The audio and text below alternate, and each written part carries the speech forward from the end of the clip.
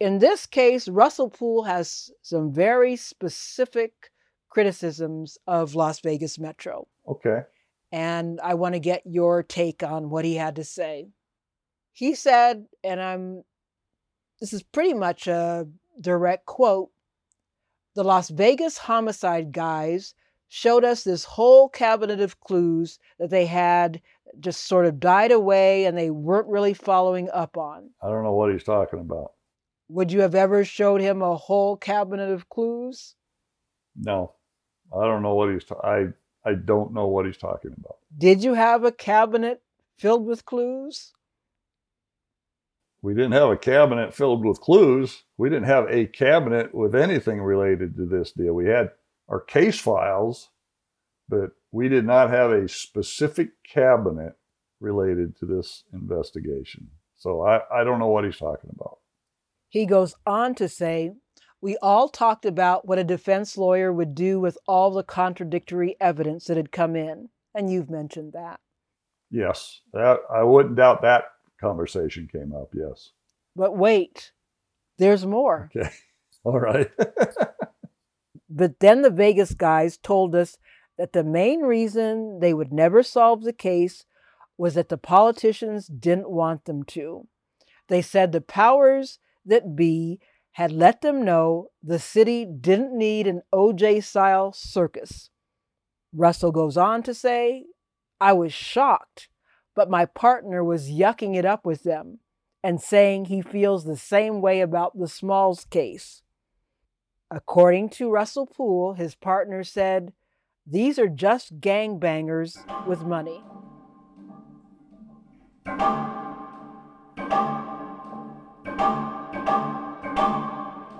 Vilified, deified. It's hard to find anyone apathetic about rapper and actor Tupac Shakur. By the time of his passing, September 13th, 1996, he had sold millions of records. In death, the prolific musical artist would sell millions more. 25 years ago, it was clear to me how influential Tupac was, and I went in hard in reporting the case as a correspondent and producer on a primetime crime show. I was the first to secure the video of the now infamous beatdown at the MGM Grand, the first to get a hold of the search warrant affidavit detailing the gang warfare that erupted after Tupac was shot. Another first was securing interviews with the original Las Vegas Metro investigators.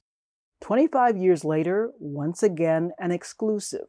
I interview now retired homicide detective Brent Becker. Nothing is off the table.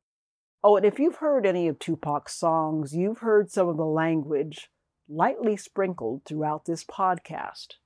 Enough said. I'm Lena Nozizwe reporting. Tupac's murder was his case.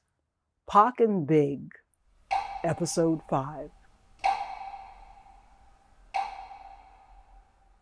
I've never been and never will be a lady who lunches. But there I was at the Four Seasons in Beverly Hills, California, alone. It was a late lunch and the place was mostly empty. Fancy? Yes. Well, I was rejoicing, and Mickey D's was not going to cut it. After several days of sitting in a dark room with a video editor at a production house near Santa Monica, I was done. We had worked through my script and finished cutting together my interview with Death Row Records CEO Suge Knight. I'm not given to hyperbole. In fact, editors have often told me I'm too understated. So when I say it was one of the most challenging stories to do ever, believe me.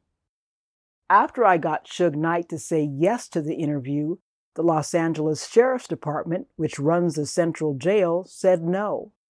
They expressed concern about a previous television interview with the Menendez brothers, with another television network. And in case you don't know, Eric and Lyle Menendez were convicted 25 years ago of killing their parents. A portion of their time in jail coincided with Knight's. Law enforcement sources told me that they suspected that at one point the brothers plotted to escape the jail, somehow under the cover of a TV interview. As for Knight, he was behind bars because his probation had been revoked. The revocation was based on surveillance video from the MGM Grand in Las Vegas, showing him fighting alongside Tupac Shakur just hours before a shooter in a white Cadillac pumped bullets into a BMW, striking both men. The probation revocation trial proved to be memorable, not just because of appearances by the starry roster of Death Row Records, including Snoop Dogg, MC Hammer, and Michelet, but someone within the entourage, one of the suits with a background in law enforcement no less, raised his hand against me outside the courtroom. My crime was that I had the impudence to ask a question about Knight. Days later, after Suge Knight's probation was officially revoked, he was also not especially thrilled with my questioning. Questioning made possible after one of my bosses managed to smooth the way for the interview with one of the bosses from the sheriff's department. But there were more challenges. The way the interview space was configured, there was not enough room for the 2 camera crews I'd hired for the shoot. It was so cramped, I had to scrap my plan to have one of the cameras focused on me. As we figured things out, Knight was bossing it up. He was reviewing a Death Row Records music video in a tape machine that had to have been supplied by the sheriff's department. When we got ready to roll tape, Knight directed us to crop the shot in a way that would minimize the fact that he was wearing jail-issued threads rather than a fancy red suit. Just before rolling, he told me I looked like a puppy dog. Ruff. Not sure what that meant, although I suspect it had something to do with bossing it up. Admittedly, canine couture was not the look I was going for. Knight also told me before the interview officially started in very certain terms that if he needed to find me at home or work, he would and could, even though he was in jail. Wonder why he told me that before the interview. Even though we were separated by a clear barrier, I believed his unveiled threat at the time. And trust and believe, after now reading 25 years later of multiple incidents related to Knight and Death Row and journalists and others, I have no doubt he meant it. None. I opened my TV story with Suge Knight declaring that September 7th, 1996 was a historic day. 25 years later, he proved himself to be absolutely right about that. Just Google the date. The interview did give Knight an opportunity to address rumors about Tupac wanting to leave Death Row Records. I also asked about the rumors that he was behind Tupac's killing. My philosophy is avoiding any line of questioning does not do your interview subject any good. Better to address the elephant in the room. Apparently, I was bringing up a safari-sized herd of elephants to the room. It did get to a point where my questions annoyed Knight, and he wanted me, the puppy dog, to leave. I will say, at that point, I was very grateful for the clear barrier that separated us. Friends and media took his displeasure seriously. In fact, one veteran journalist from Newsweek, who's been around the world covering stories, including war, told me if he knew in advance, he would have advised me not to do the interview because of his concern for my safety. Toward that end, for the first time ever, I did check into a hotel, one I'd been to many times before, with the alias Salman Rushdie. My AKA was a wry acknowledgement that I needed to lay low. I wrote the script in my room. I didn't go shopping. I simply went to that production facility near Santa Monica to supervise the edit of my story. That was about it. But I figured a late lunch at the Four Seasons would be plenty discreet. On my way out after lunch, I passed a small entourage in the lobby. The group consisted of at least 3 African-American men. At the center was a tall, rotund man. He was well-dressed, Versace perhaps. I knew he was somebody. I just didn't know who. I went back to my hotel, the one where I checked in as Salman Rushdie, and my plan was to spend the weekend doing nothing more than chilling and room servicing. A reporter I met at a convention for Black journalists in Tennessee happened to be in Los Angeles. He called and asked if I wanted to go to a party. The host was Vibe magazine. He said the location was the Peterson Automotive Museum, not far from my hotel. As much as I would have enjoyed getting my swerve on, especially after all the challenges attached to interviewing Suge Knight, I'm not saying that there was a fatwa issued against me, but I figured it was a better idea for me to remain cloistered in my hotel. On March 9th, 1997, the tall, rotund man I had spotted a few days earlier at the Beverly Hills Four Seasons Hotel was shot in a drive-by as he left that party I was invited to at the Peterson Automotive Museum. That man who helped write the lyrics to the song, "You're Nobody Till Somebody Kills You," that man who I thought was somebody when I passed him by at the Four Seasons was somebody. He was notorious. An acclaimed rapper straight out of Brooklyn who was selling millions of records via Bad Boy Records, helmed by Sean Puffy Combs. This 24-year-old also lived his life in stereo, both a loving son and father of two, and a lyricist who wove together compelling, homicidal tales of the mean streets. As I would write later, he was part Goodfellas and part good father. The Notorious B.I.G. and Tupac were once seemingly eternal friends, then mortal enemies. Then, for all their fans, simply immortal. I want to start at the beginning in terms of you find out that the Notorious B.I.G. has been murdered. Correct. Your first thought is? Well, you've always got to think, is it related? Is there some sort of connection? Because obviously, in our case, early on, you had that East Coast, West Coast thing. You had the supposed bounty by B.I.G. on Tupac for $1 million. You had all these different stories. So you've got to go, all right, could there be? Now we're going to have to wait to hear what LA's got, and if they have anything to indicate that. And I don't remember ever, I don't say ever. I would say there was information, maybe they were hearing that there was some sort of ties with different gangs down there in California. I also remember hearing stories about police officers being involved. I think that was something that was put out there.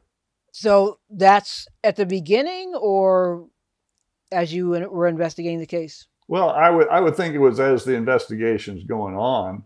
Okay, let's stick to the beginning right now. Let's try to go chronologically. What did you see as being the similarities? And I'll tell you what I saw as being some of the similarities, but at first blush. Well, the car driving up alongside of the car and shooting into it was the one thing right away. I mean, it wasn't like someone across the street shooting at him. The way I understood it was someone drove up in an automobile on the passenger side of the car and wasn't, I'm going to say Christopher Wallace, it's just easier than saying big, was sitting in the front passenger seat, I thought. And he's a big dude. I mean, size-wise, he's bigger than Suge Knight, I think, as far as body mass. And he's certainly a lot bigger than Tupac. So he's taken up some space in that automobile. I think he was in an SUV, wasn't he? Yes, he was. Yeah. So he's in a bigger automobile, but the people, whoever the people were that did the shooting, drove up alongside and started shooting into the vehicle. I don't remember how many shots were fired. did they all go in the door? Did they go, was there some movement? I don't remember those specifics, but I also remember there were other people in the entourage and vehicles behind them. Correct. That I recall. Correct. In fact, I was the first reporter to get an interview with the Notorious B.I.G.'s Christopher Wallace's mother, Miss Valletta Wallace. Right. And also got an interview with Lil Caesar, who was in the car with Biggie at the time of the shooting. So he wasn't in the car behind, he was actually in the same automobile. Right. And when I interviewed him, now this would have been 24 years ago, he said that Puffy, P. Diddy, the head of Bad Boy Records, was in a car just in front of them, and that a car with bodyguards was just behind Biggie and Lil Caesar. Okay, right. So that was a similarity as well, in that there were no bodyguards in the car that Biggie was in. Yeah. There was someone named Damian Butler, who I later did meet, Lil Caesar, and the driver. That was it. So I thought there's a parallel there. And I asked Lil Caesar why the bodyguard wasn't there. And he said, he just wanted to hang out with his friends. So I'm guessing that that's not so unusual, that the bodyguards are not always with the artist. Although correct, I do understand that Puff Daddy in the car ahead of Big did have his bodyguard in the car. So that's one thing. Another similarity is, guess who was there that night? Orlando Anderson. At the party. Oh, really? Biggie was leaving. Okay, now, so he was leaving the party that Orlando was at. At the Peterson Automotive Museum. Yeah, I don't remember all that. It may have been in there. I refreshed my memory. I actually wrote an article about it for Vibe. Draw and quarter me, but I don't remember it. I just don't. No intention to draw and quarter you. It's probably in the file we got, but yeah, that is a interesting parallel there too. And guess who was with Orlando Anderson at the party at the Peterson Automotive Museum? And this was a party put on by the magazine Vibe. Keith Davis, a.k.a. Keefy D. Keefy D. So there's two players that are in our investigation. Okay, but it wasn't described as the car that was pulling up alongside of. There was a possibility. Vehicle. Oh, okay. Well, that was in March, and Davis was there. And from what I understand, he says he was in Las Vegas September 7th. Yeah, well, no, there's no doubt about that. There's no doubt about that. My question is, it seems to me Davis was in federal custody at some point. He was during the time of the search warrant, when that came down, October 2nd. So that would have been in October of 96. Because, and the only reason I mention this is because we had made several trips to LA, not just to Compton, but we'd talked to the FBI, we'd talked to ATF, members of LAPD, the sheriff's office, the LA County District Attorney's office. And on one of those trips, and I can't tell you what day, I'm sorry, we learned that Keefy D, Dwayne Davis, was in federal custody. And we wanted to go to the federal correctional facility that's there in LA. I think it's called the Metropolitan Detention Center, yes, if I remember right. It's a correct. Federal. I've been outside facility. of it. And we were told that we weren't going to be able to talk to him. Bye. Because we thought, you know what? We've tried to find this guy, and it's always this or that. Sort of like the deal we had with Yafu Fula through Death Row Records. No one wants to do anything or help. But he wasn't with Death Row. So we figured, but he wasn't with Death Row, but his name had come up, And now we know that he's in custody. We thought, well, let's go see what we can, if he'll talk to us. But, and I want to say this was after we talked to someone from ATF, if I remember correctly. And we thought, well, we'll go talk to him. And we got a call. I think we were actually en route, and we got a call and said we weren't going to be able to talk to him. So we never got the opportunity to talk to him when he was in the lockup, because we thought, hey, you know, at least you got his attention. I'm not saying he'd have said anything, but at least it was an attempt to, now that we got him located, we can try to talk to him. Why did you want to talk to him? Yeah, that was well, his name had come up. How? You know, he was one of the many names as potentially being in the white Cadillac. And that was not a eyewitness saying it. Again, that was hearsay, but it was tips, because you had Keefe D, you had the Orlando Anderson deal, you had a DeAndre Smith name came up. And this is from calls, anonymous calls. Well, there was also stuff that came from Compton. Keep in mind, there was a whole bunch of names in the Compton search warrant.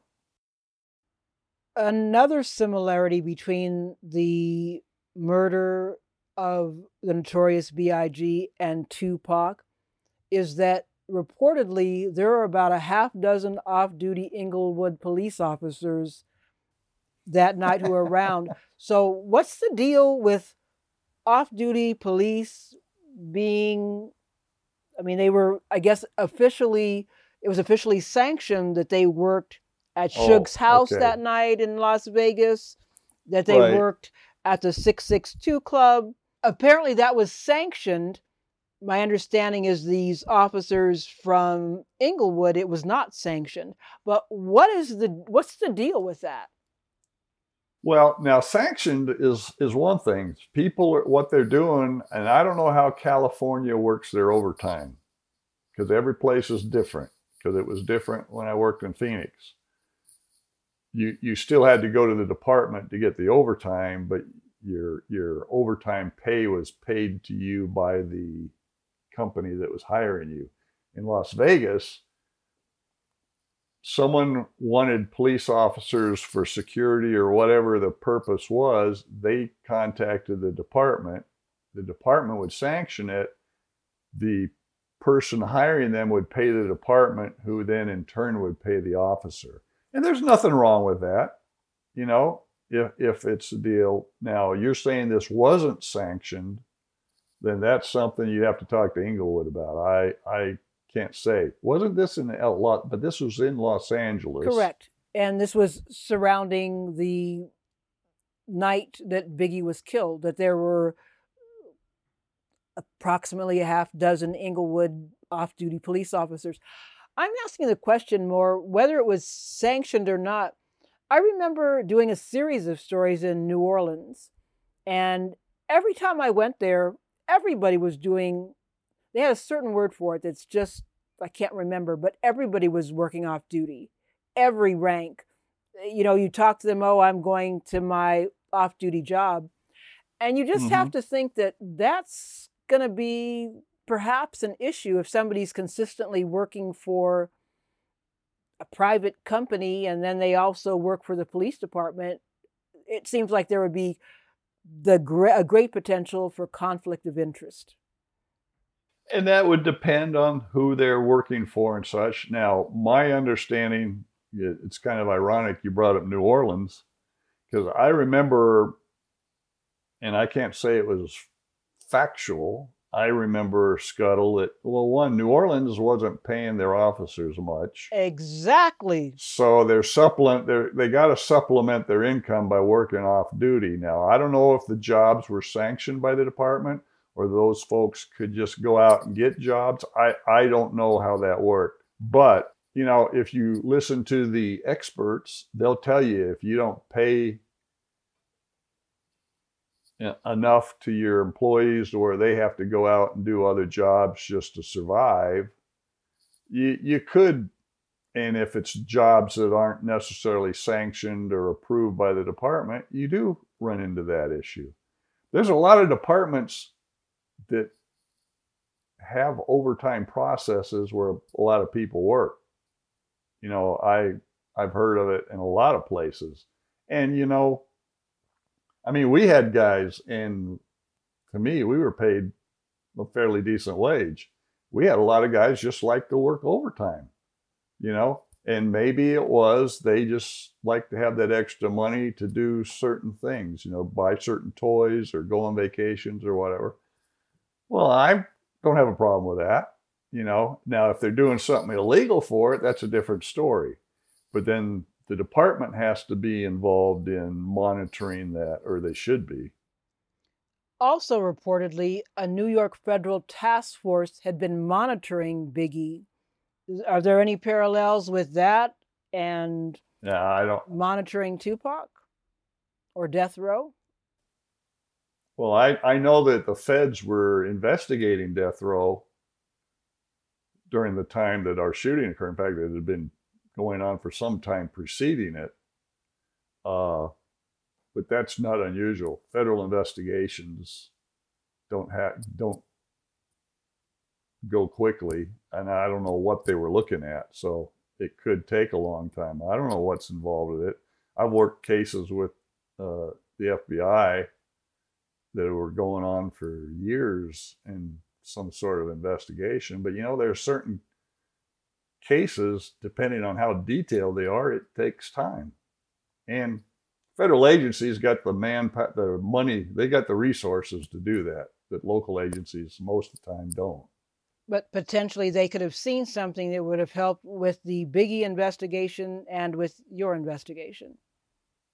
Oh yeah, if they saw something, they should have come forward and said something. But I also know that sometimes that doesn't happen because the argument will be it jeopardizes their investigation. Right or wrong, I'm not going to get into that. I'm just saying that there's no doubt that's happened. We discussed and went back and forth a little bit earlier about surveillance and getting surveillance on Biggie because there was this notion that he had been in town September 7th and that he had provided a gun to the shooters of Tupac and said, go out and do this and get revenge. And we talked about the possibility of if there had been surveillance video secured, that would have been batted down because Biggie consistently denied that he had been there that night. At this point, did you have any suspicion that story might be true? So maybe discount the story that he was going to pay $1 million to kill Tupac.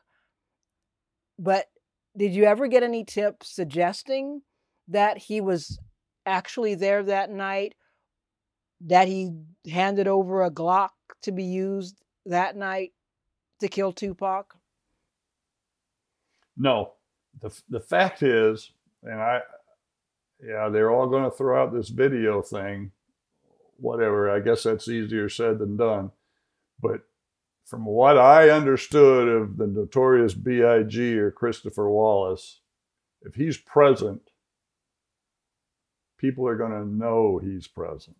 I mean, he's not a guy that just creeps around, is a ghost or is in a cloaking device or whatever. He usually has a crowd following him, an entourage and such. Well, there was only one entourage that we heard about, and that was the Death Row entourage. Christopher Wallace's never came up anywhere from a reliable source other than this hearsay thing that came out. The $1 million, well, that's laughable in itself. We've said it. Who's going to pay $1 million to do something that you can get done for a whole lot less? We already know that for a fact. And the gun. I'm I'm not even going to sit here and play beat the dead horse. It didn't happen. Period. Simple. I'm just saying it didn't happen. That's the way it is. He wasn't, even without getting the surveillance tape, they said he had an alias, that he was in the penthouse. You're just saying didn't happen, period. He wasn't there. Didn't happen. Didn't happen. Now, months after that happened, what else can you say in terms of tips that came in from the time Tupac was murdered? Because there was, as you've said, this East and West thing that, again, when we spoke 25 years ago, you discounted. There was this Suge versus P. Diddy, Tupac versus Big. So, and then Right. Crips versus Bloods. I mean, you have all of these. So, Yeah.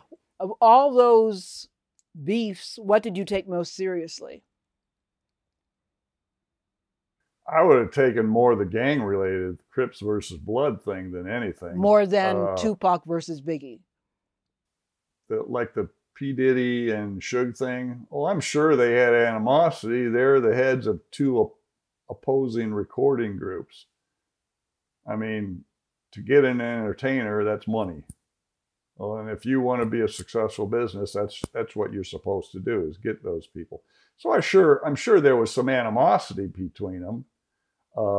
As far as Tupac and Biggie, well, I know originally they were supposedly good buddies, and Very then eventually, eventually something happened. I think, if I remember right, when Tupac got shot back in New York, he somehow thought Big may have had something to do with that.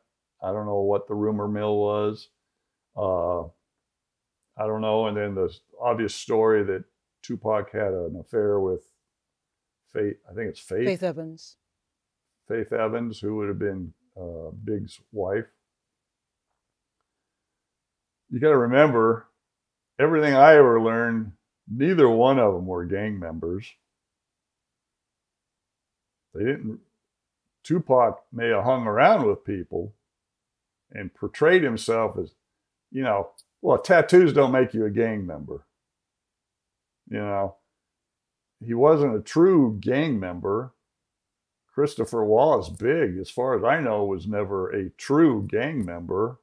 I think it was, they're in an industry that, guess what makes the money?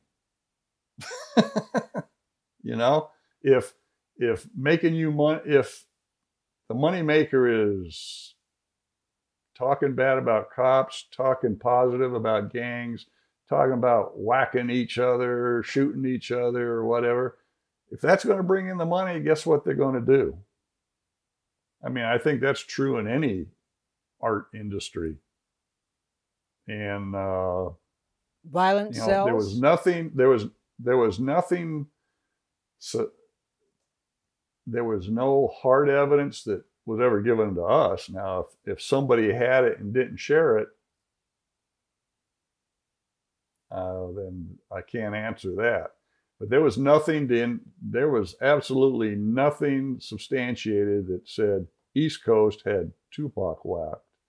I can't say what happened as far as LA's deal, if they ever got anything to say West Coast was responsible for that. I know that was something they were looking at, but I know they were looking at a couple of things.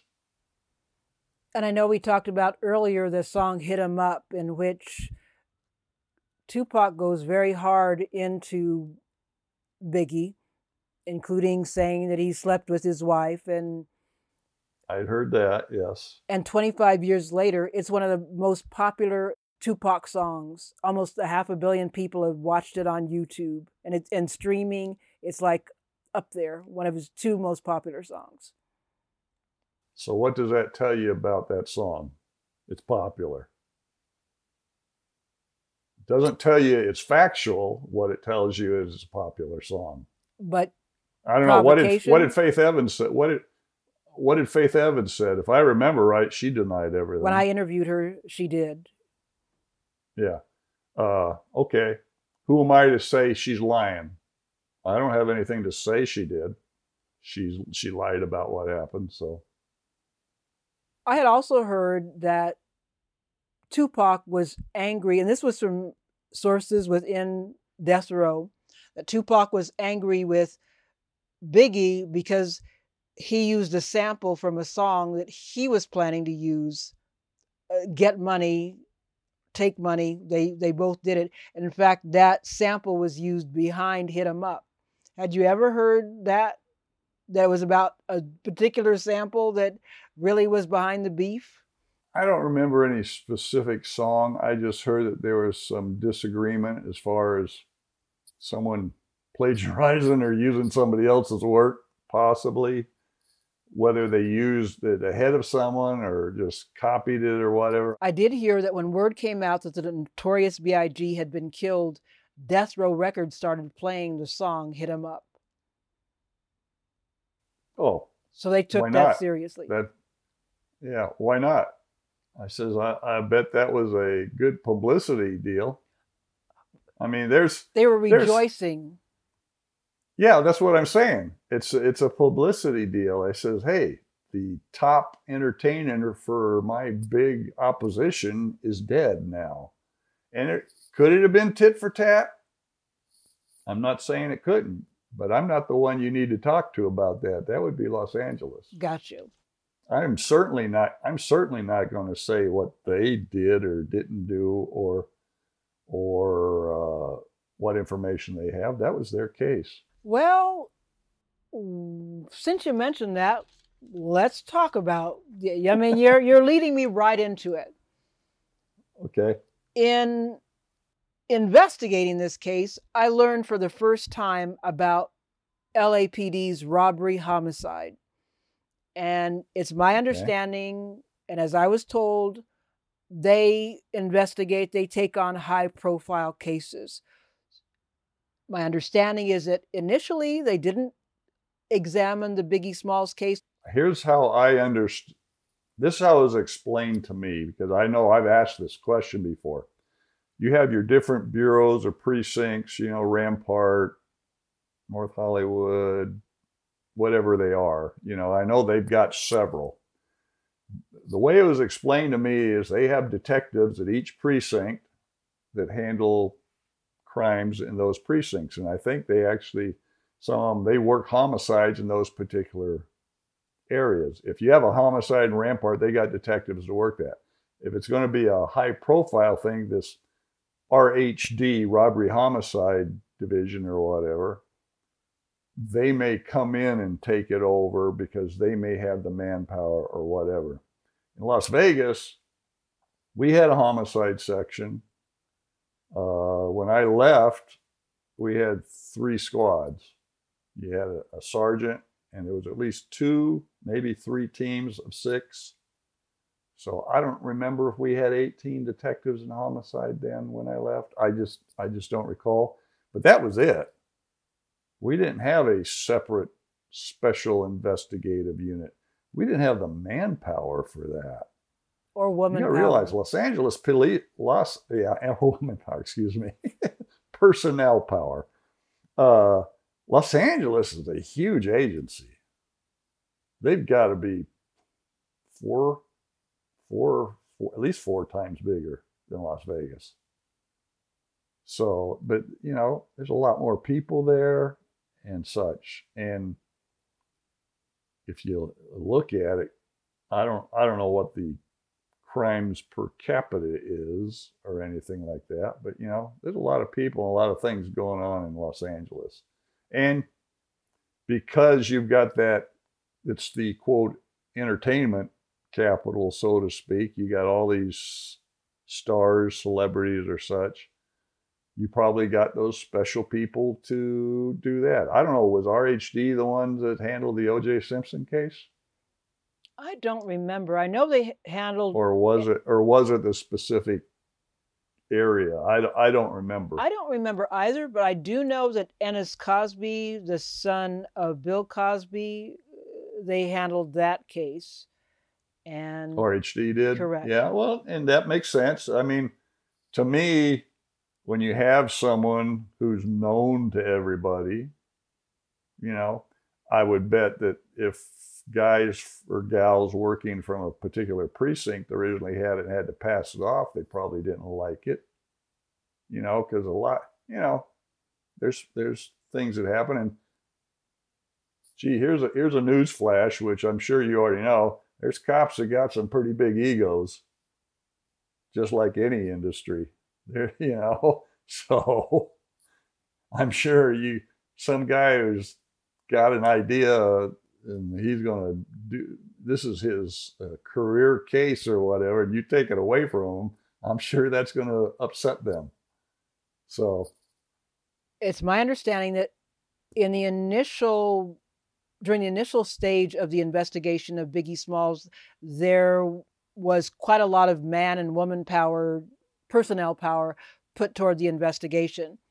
And I remember one article I read referencing your sergeant detective, Kevin Manning, because they were saying LA's putting so many resources toward the case, and it's just you three guys who are working on it. Right. And so what about that? That LA initially put a lot more resources toward the investigation versus three. LA probably has a lot more resources available to put towards an investigation. That's my first thought. Again, they have this kind of clientele. They've got these special groups that can work these things. So be it. Okay, no, I remember seeing a comment from your Sergeant Kevin Manning says, yes, they have all these people, but it's not solved. One thing, I talked about some similarities, differences. One, there was a composite. Oh yeah, seems to me they had a composite fairly early on. We never had anybody to do that. Like I said, Yafu Fulu was the only maybe that he thought he could ID him. And we were all set to show him a photo lineup if we could have got him, but it never happened. There was no other direct witness, I've said this time and time again, that said they could describe anybody or identify anybody other than the black arm. And you're not going to go very far with just that ID. Oh no, black arm, you could make a drawing of a black arm. Okay, now put it to a body. Yeah.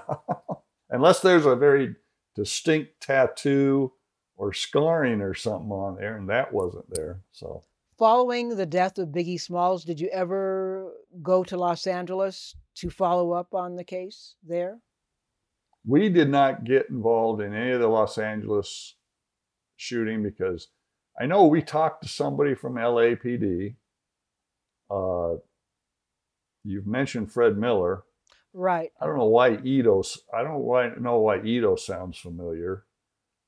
And then Russ Poole, I know because I talked to Russ Poole briefly. And since then, I've heard some things that he supposedly said. So that's how I know that name. Let's jump into that. Okay. Russell Poole. I did meet him, as I said, at Robbery Homicide in the offices there. My impression of him was that he was very earnest, very driven. His father, also in law enforcement, they were kind enough to invite my crew, Lowell soundman, Tim photographer, to dinner and, made us a very nice dinner. I also remember Russell Poole saying that his brother was missing and he spoke of him quite lovingly. What's your recollection of first speaking with Russell Poole? Was he by phone? No, this was at our office is what I recollect. You've mentioned Fred Miller. I think Russell Poole was there. And again, the last name of Ito, Detective Ito, I don't remember if he was there or not. I can't remember all these. Las Vegas, they came to you. There were some LAPD detectives that came to Vegas. I only had brief conversations with Russ Poole. There was no in-depth conversations. I know talking to him, I think someone else was more in depth in the conversation with him that I recall. But yeah, we talked a little bit, but it was nothing where I made any substantial comments or quotes to him. Okay, let me ask you if you recollect any of the following. Do you recollect him talking about dirty LA cops being involved in Biggie's murder? I don't right off the top of my head, no.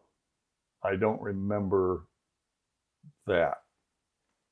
Now, as we've delved into earlier, there have been a lot of negative things said about Las Vegas Metro. A lot of times, the reason it's for the condemnation is because the case hasn't been solved. I mean, that's the specific. Las Vegas Metro is bad because the case hasn't been solved. But I have noticed that even though the case hasn't been solved by LAPD, Valletta Wallace was very unhappy and spoke very disparagingly about LAPD.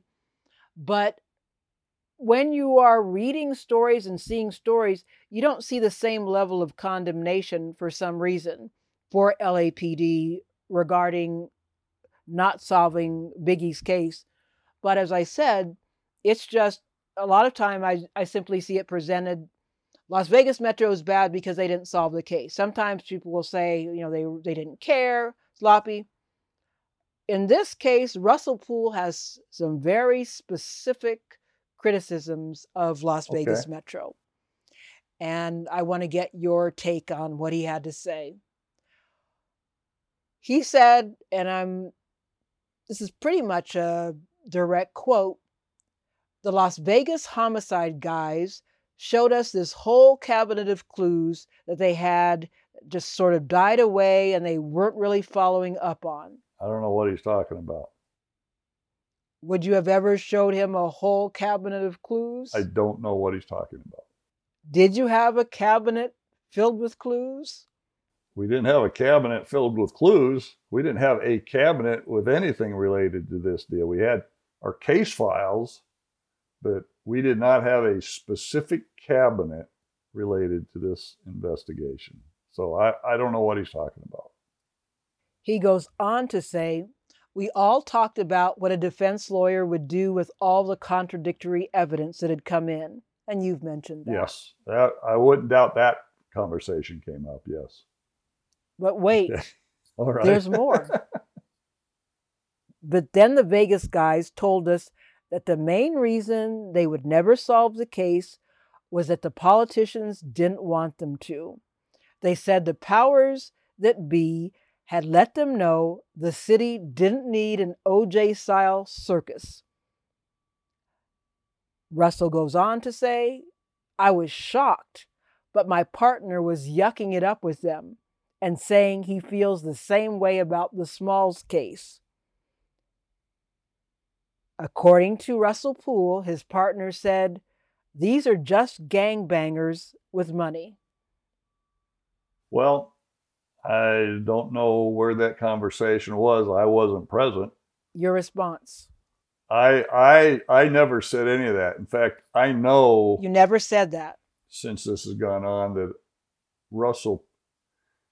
I think Russell Poole did a book or a movie with some other guy. And in fact, someone actually called me, and it was well, they not called me, emailed me, because like I said, I've had friends from Europe get in touch with me about different things. And there was a quote that this person, somebody that was affiliated with Russell Poole and putting out a book or a movie. Yes, a book that I know of, and there may have been a documentary as well. This person supposedly says somewhere that Russ Poole told him before Poole died that Detective Brent Becker told him what you just said about the politicians and all that jazz. He specifically name-checked you. Named me. Specifically named me.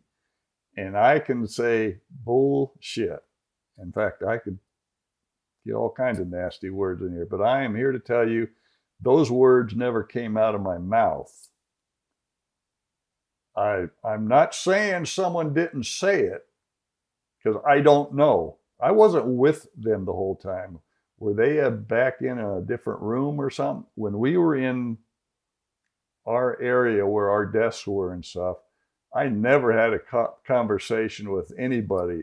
I've never had such a conversation with anybody on any case related to politicians or anything in the image of Las Vegas. That's never come up in any of our conversations. First of all, I could give a shit less what a politician thinks. So anybody that knows me will say, well, there's the first problem with that conversation.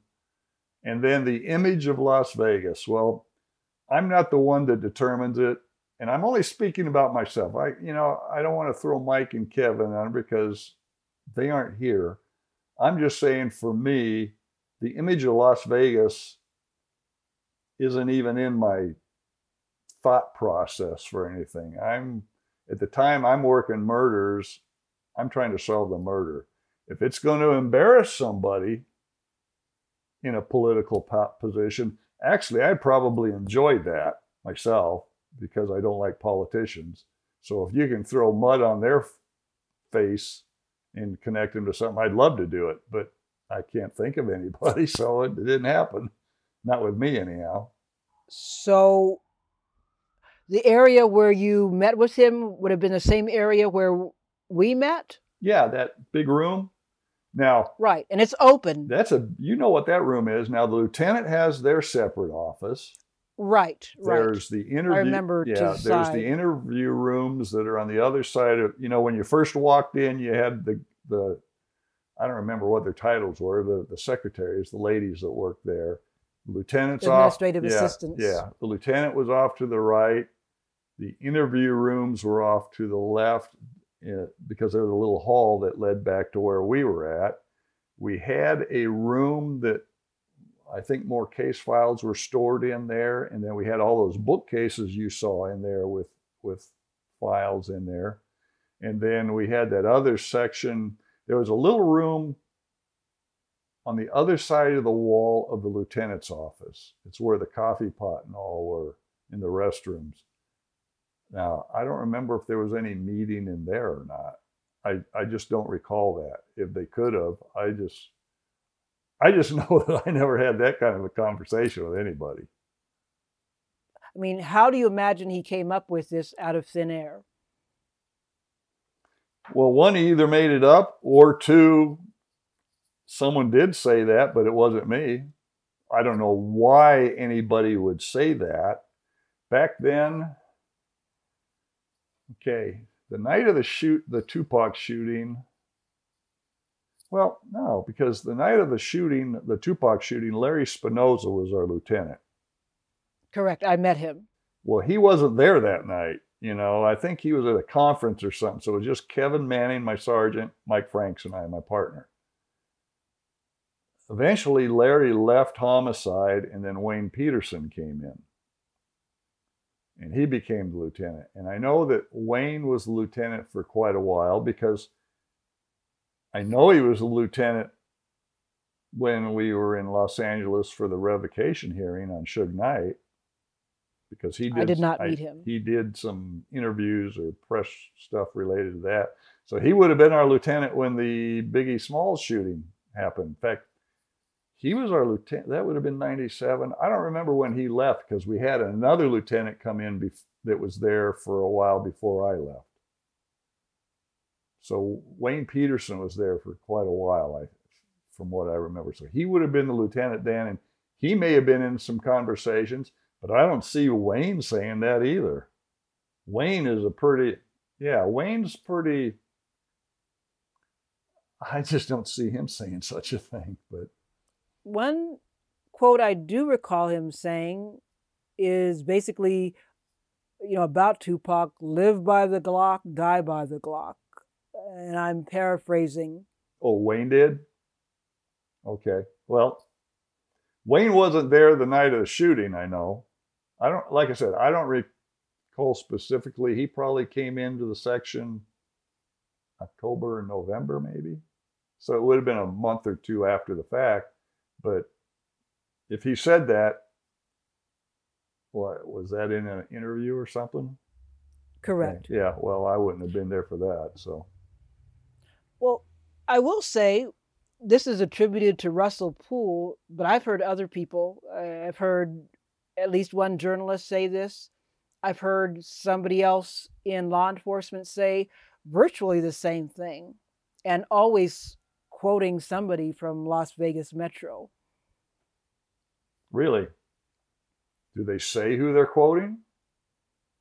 No, they just Las Vegas Metro Police, the investigators on the, it's attributed to the investigators. Well, no. I can tell you that up until 2001, now Mike Franks retired a year before I left Homicide. So from 96 to 2000, it would have been me and Mike Franks. And then from then until retirement, it would have been me and whoever my partner was at the time there. And then Kevin Manning was the sergeant the whole time. Well, yeah, Kevin Manning was my sergeant the whole time. So we were the investigators. And I'm telling you, this investigator didn't say that. I can't believe Mike Franks would have said that, or Kevin Manning would have said that. So I don't know who they're quoting. I just don't know. Okay, as I said, it comes up over and over again, and the other thing that's often attached is that at the time, Las Vegas was trying to be family friendly, and having a case like this was no benefit to that. So that was a reason that the pressure was put on, allegedly. Well, and they can say that about the family friendly thing because, shoot, that was part of the PR thing, I think, that was going on within Las Vegas.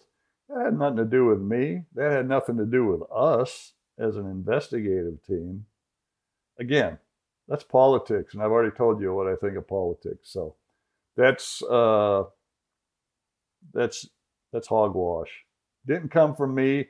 I would like for them to tell me who it was, other than I know that this guy said Russ Poole told him I said that, and I can say that that's a down and out lie.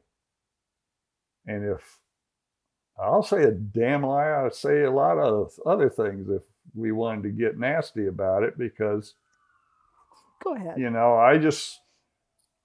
Russ Poole is dead. So if Russ Poole, I'm not saying Russ Poole told that guy this. This guy is saying Russ Poole said it. But guess what? A lot of people say a lot of things once everybody else is dead. I've seen that in court time and time again. And in fact, it's come up on this case time and time again. So no, I did not say that to Russ Poole. I can't deny it any more than it's a lie. Pure and simple. I didn't say it.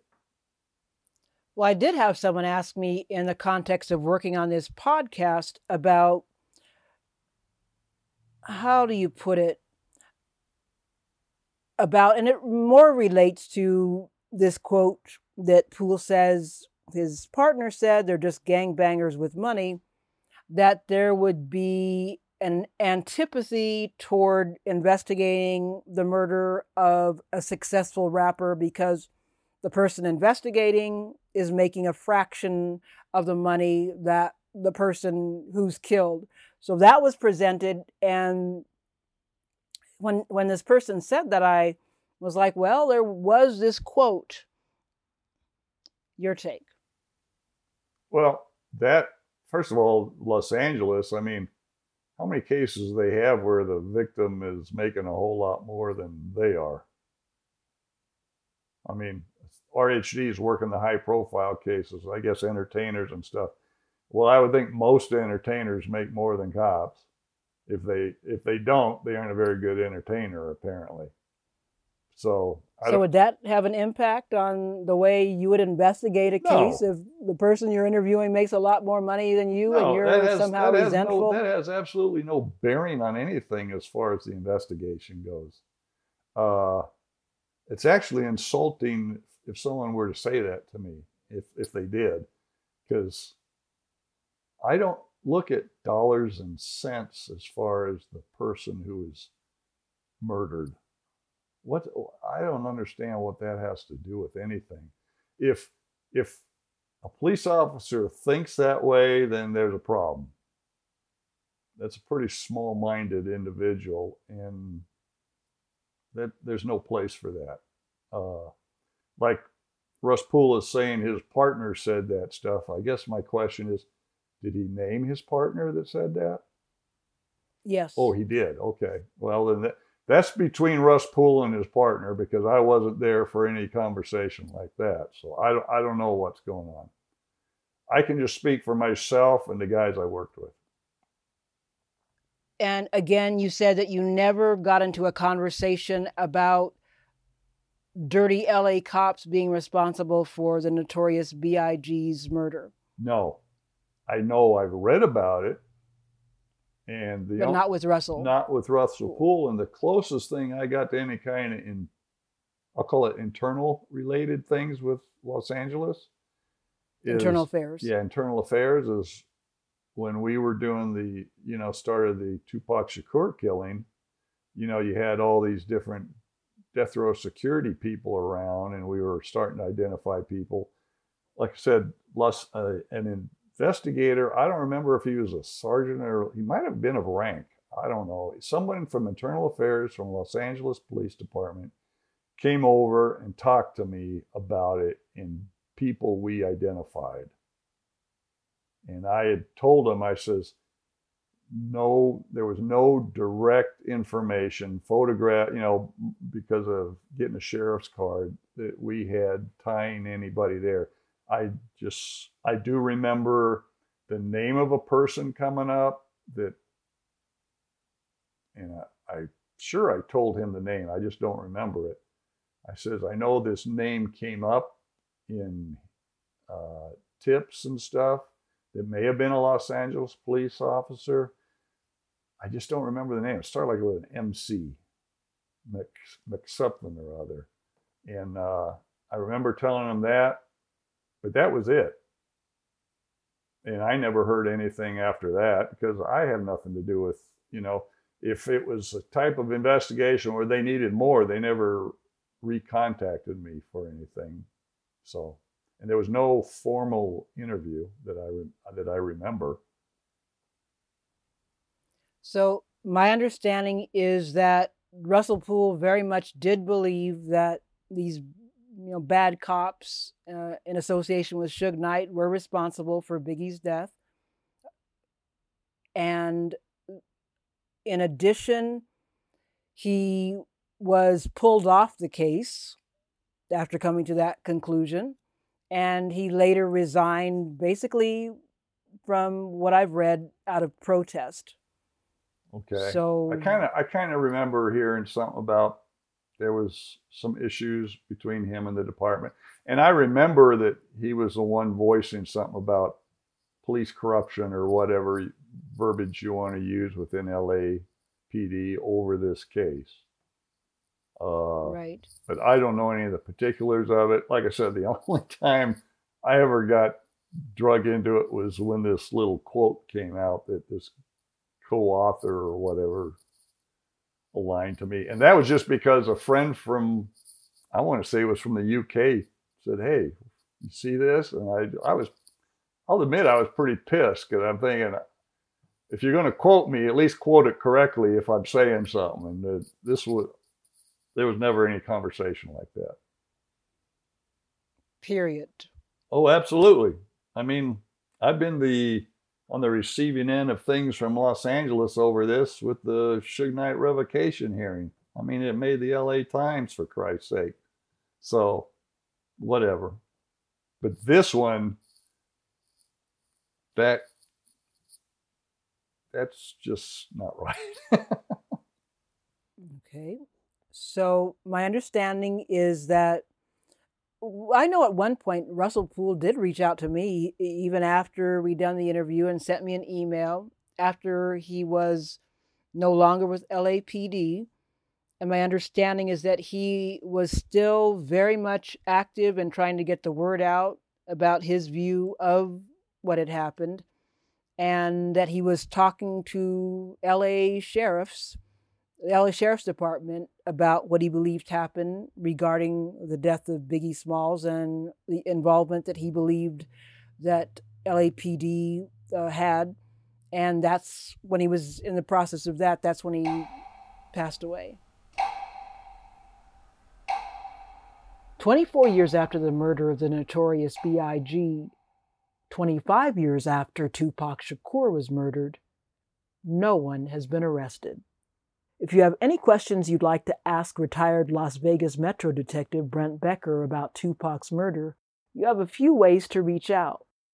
Use the hashtag Tupac Murder Podcast on Twitter or Instagram, or go to my website, tupacmurderpodcast.com. You can type your question, record audio or video, and send it in, and we'll get to as many of your questions as possible.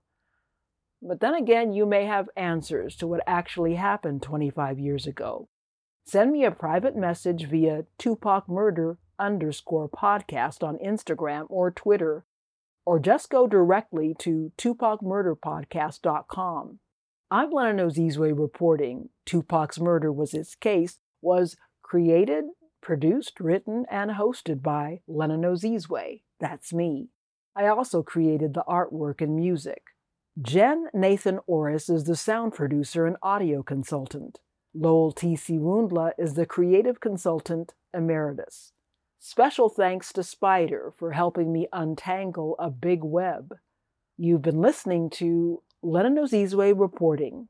Tupac's Murder Was His Case. Be sure to subscribe and tell your friends to do the same. For extra content, go to tupacmurderpodcast.com. Coming up next on Tupac's Murder Was His Case. So if I understand correctly, the only reason you have given me the answer, you know who killed Tupac Shakur, is because I asked. Yes. And you trusted me to give me a truthful answer. Well, I've known you for 25 years. Like I said, when you came to our office to do your America's Most Wanted thing, and Mike especially, you met Mike. And Mike's your partner. You called him a curmudgeon, for criminy sakes. Mike liked you. And you were a, quote, I'll call you a media type at the time. And we weren't ones to talk to the media about much of anything. You've been listening to Lennon Ozizwe reporting. Tupac's Murder Was His Case, an Ozizwe T original. All rights reserved. 3, 2, 1.